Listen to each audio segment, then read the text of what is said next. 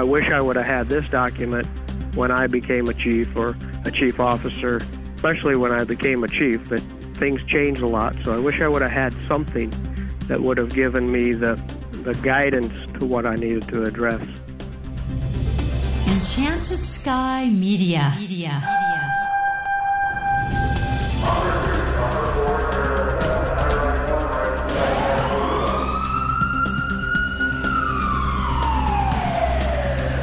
From the Enchanted Sky Studios in Prescott, Arizona, this is Code 3, the Firefighters Podcast, hosted by award-winning journalist Scott Orr. Code 3 features interviews with leading members of the fire service, discussing firefighting strategies, tactics, and other topics you need to know more about. Now, here's Scott.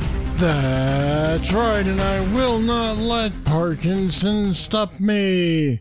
Thank you for joining me again for another edition of Code 3.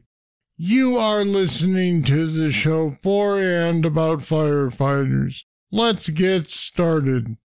If you've ever wondered what it would be like to be a newly minted fire chief, you could find it a turbulent experience. You may think you know what it takes to run a department successfully. Maybe you do, maybe you don't.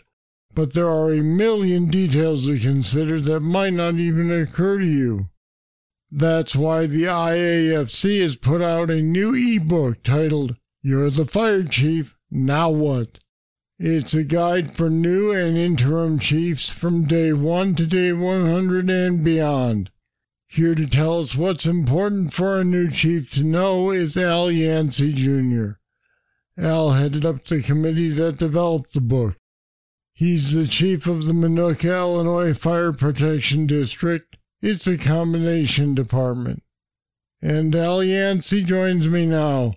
Welcome to Code 3. Well, thank you. Thanks for having me on the show. Well, you know, lots of firefighters fantasize or think about what they'd do if they were made chief of their department. What don't they know about the job?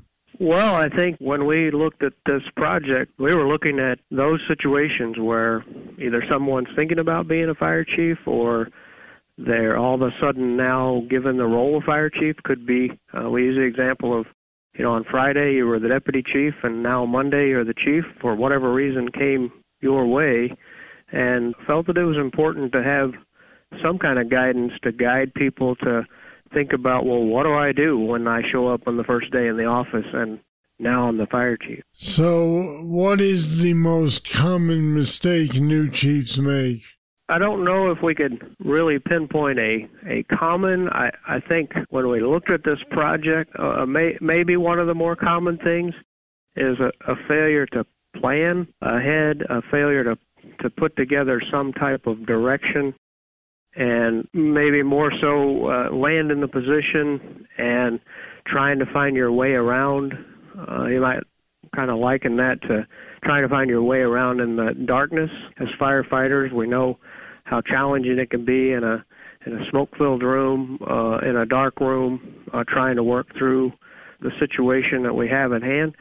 So I think when we looked at this project, we said, well, we want to give people some kind of guidance so that they're not just stumbling around in the dark, per se, that they do have some guidance on what to do.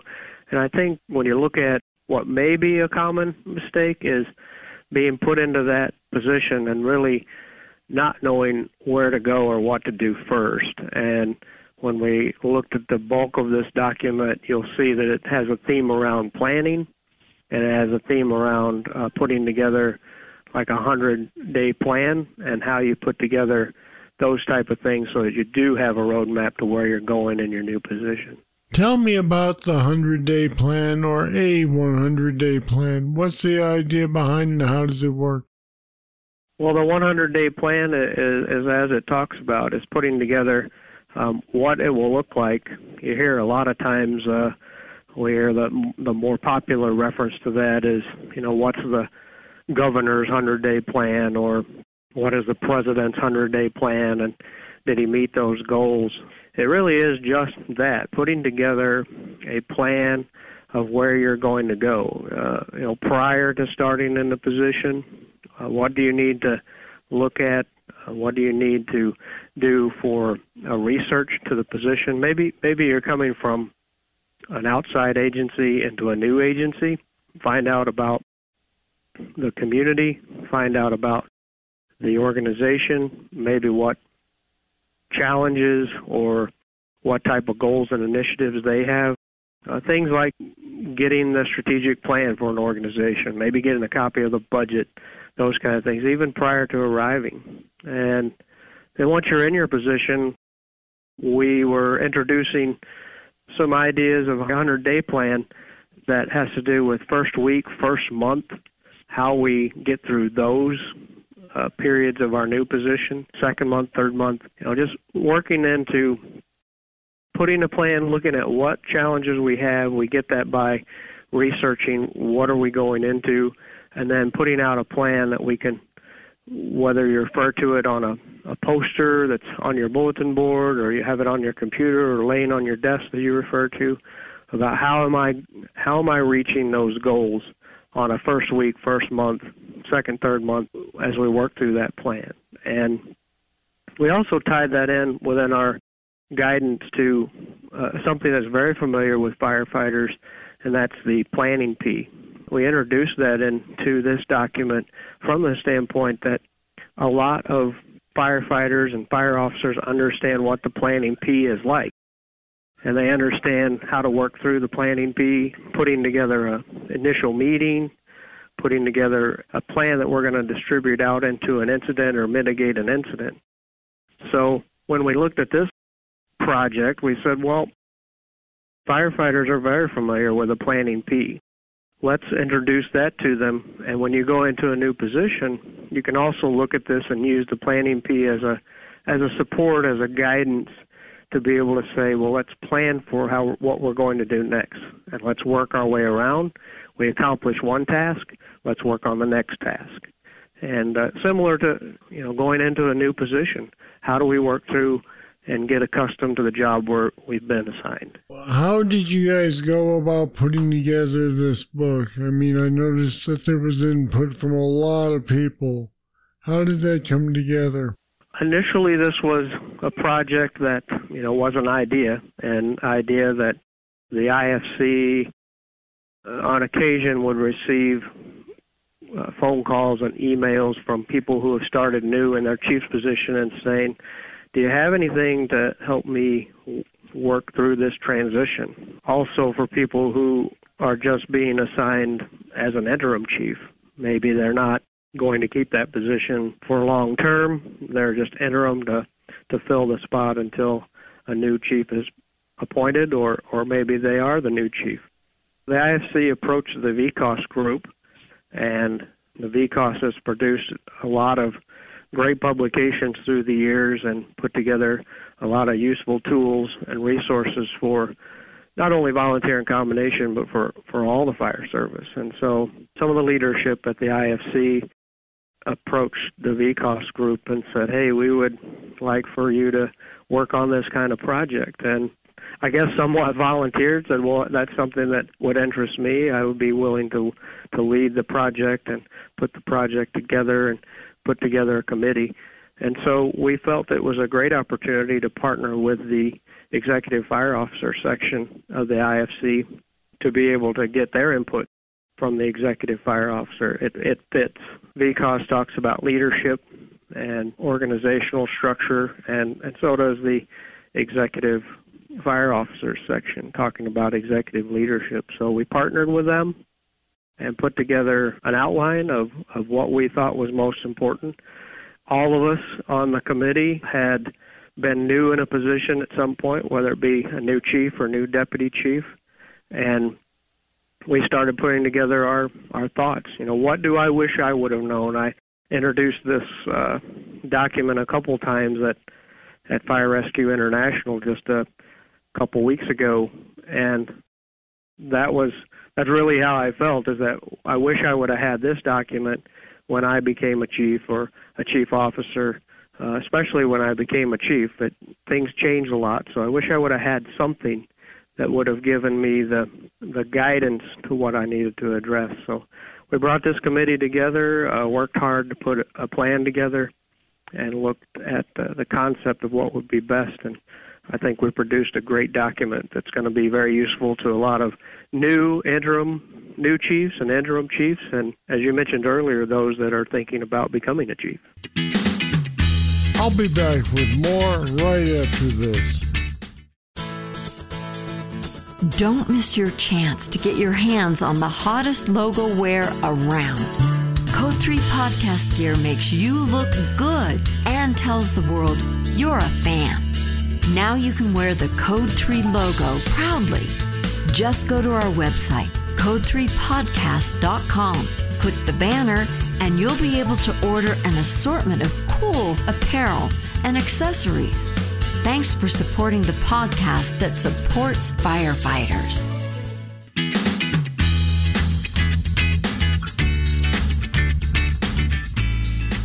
How are things different for someone who is a new chief, let's say intentionally, and someone who's thrust into the job as an interim? I think the big differences could be, we talk about that a little bit in this document, having to do with bumpy transition situations, and there is a chapter, a section about bumpy transition situations, and where it might be, as I mentioned earlier, Friday you were the deputy chief, and whatever happened, either the chief decided that he was retiring and wasn't coming in on Monday, there was a change by City Hall or by the government overseeing that jurisdiction, whatever the case may be. Maybe the chief is fallen ill and now you are the chief. We talk about that, and certainly the difference between interim and you're the new chief is that you're going to have a little shorter term as an interim. Maybe it's a position that you are just serving interim and have no interest in long term. Maybe there's an unknown, but while you're in that interim position, the primary goal of your position is to keep responding to emergency calls, continue to keep things going, hold the organization together, work on improving things that may need improvement. Who knows what kind of things you're being handed, but realizing that some of the things that you implement or do could be on a short-term basis, and working within that frame to say, well, my primary goal is to keep things together. I think it would be very important to improve on things that you can in anticipation for the next chief, whether that is going to be you throwing your name in the hat to be the next chief, or for certain that it's going to be someone else. It would be best for that organization to hold things together and shore up any shortcomings that may be occurring in the organization. So I assume then that you would not recommend that an interim chief make wholesale changes because he may be out the door in a few months or weeks. I think you got to be careful with that. I think there's a case-by-case situation. Again, if it's a bumpy transition, maybe the chief left the position because there were problems or perceived problems or whatever may occur that might have caused that, and that, again, we call bumpy transitions. You're going to come in there. I think all that you can do to improve the things that are lacking or the problems that are occurring that you could improve, and look at things about, your personnel is most important, and looking at them and saying, well, what do we do to shore up any of these problems that we have to get this back on track? That certainly could be the case in a swift change at the top. We just don't know. It would be a case-by-case change. But I just don't think it would be advisable to make a bunch of policy changes and make a bunch of changes to the organization that could be unraveled within 6 months or so by someone else who thought, well, this wasn't the direction. I think it's vitally important to just hold the organization together and shore up any problems that are of the immediate. On the other hand, there's the person who takes the job and really intends or is intended to stay in it. What can this chief do to smooth over the transition, especially if there's a faction that's not sure they wanted to see that person in the chief's role? We're all new to the new position of chief.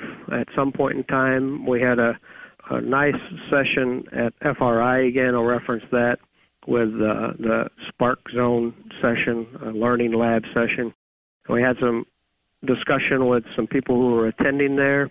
We had a chief that came in from the outside, and then we had a chief who was appointed from the inside. And there definitely is that transition going from buddy to boss. We hear that in the fire service a lot. There are a lot of people that providing education on how best to move from you were their buddy to now you're their boss, and how do you work through those things.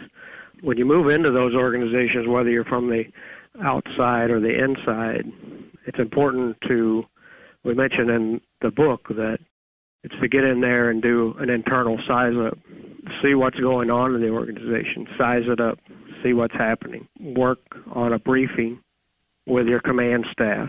If you've not already done that, within the first week, in the first couple of days, you need to schedule that. And that kind of works again within that command and general staff portion of the planning P that we talk about.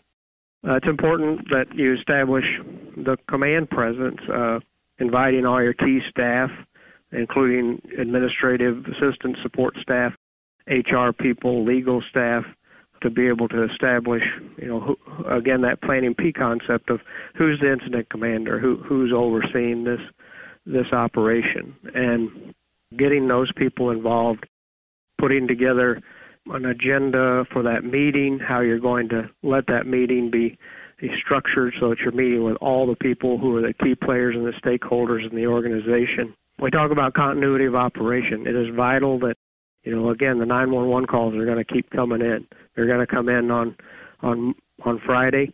They're going to come in, all weekend Monday. You were the deputy on Friday, you're the chief on Monday, making sure there's a continuity of operation. People in the fire service understand continuity of operation, making sure that you're answering those 911 calls, that things are working, station and operational assessment of the organization to make sure that those things are going. People are going to expect you to answer their 911 calls promptly and professionally. And when the new chief comes in, he or she needs to make sure that they're moving the organization forward progressively and professionally. The calls are going to keep coming in, and are we maintaining that continuity of operation? Finally, what is the most common challenge a new chief faces when he gets into office? I would say the biggest challenge, and we do address that, is establishing those contacts, establishing the contacts of people that can work with you to work through your transition, but also become possibly lifelong contacts or mentors. I tell the story when we've talked about this is that when I came to my current position here at the Minooka Fire Protection District, I contacted a chief nearby that I was given his name to contact him. He didn't know who I was, but I was doing that research about the organization, about the community, and I made that phone call even before I entered into my office here at the fire station. So I made that contact and established a relationship there that I'm going to be the new chief. Tell me what you know about the community. Tell me what you know about the organization. Can you tell me what's working, what's not working? And that establishment then continued for many, many years to this day, being here at this organization for a little over 16 years, and I still have that contact with that person to be able to work together. And I think when you get in this position, and we provide that within the document, that there's a list of people that you would want to have contact with. And having that contact, we even give you a quick reference. You can write the name down of the police chief and the county sheriff and the state police, the Homeland Security's regional office. You can put down their name, put down their phone number, and be able to have that as a quick reference right here in the guidance document. identifying those use of resources, just getting to know the people, getting to know the stakeholders, from the public works to the mutual aid chiefs around you, the organizations, the mutual aid associations. Those are the people that you may need right now, and starting to build those relationships early on get you the resources and the information and a contact person to get to when you need them. And we're about emergency services and providing that service, again, the continuity of operation.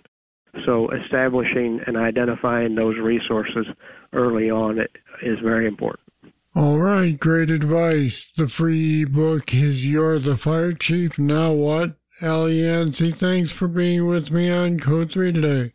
Thank you. I appreciate you having me today. And we put the link to the ebook, You're the Fire Chief, Now What? On our website at code3podcast.com/new chief. All one word, new chief. Check it out. And this is where I remind you that you can support the podcast by making a monthly pledge. If you get something out of Code 3, please help support it. $1 a month, $5, $10, no matter how much, it all matters. Head over to code3podcast.com/support to join the people who have already pledged to support the show. All right, that's it. That's all for this edition of Code 3. This time we discussed what a new fire chief needs to know. I'd like to hear what you think they need to know. Have you run into any that were totally unprepared for the job? What would have helped? Just email me, scott@code3podcast.com, or leave a voicemail at 562-337-9902. I'll read your comments and play them back on a future show. Thank you for listening. I'll be back next time with more, and I hope you'll be here too. I'm Scott Orr, and until then, stay safe. Code 3 is a production of Enchanted Sky Media. To contact us, get more information on today's topic, or subscribe to the podcast, go to code3podcast.com.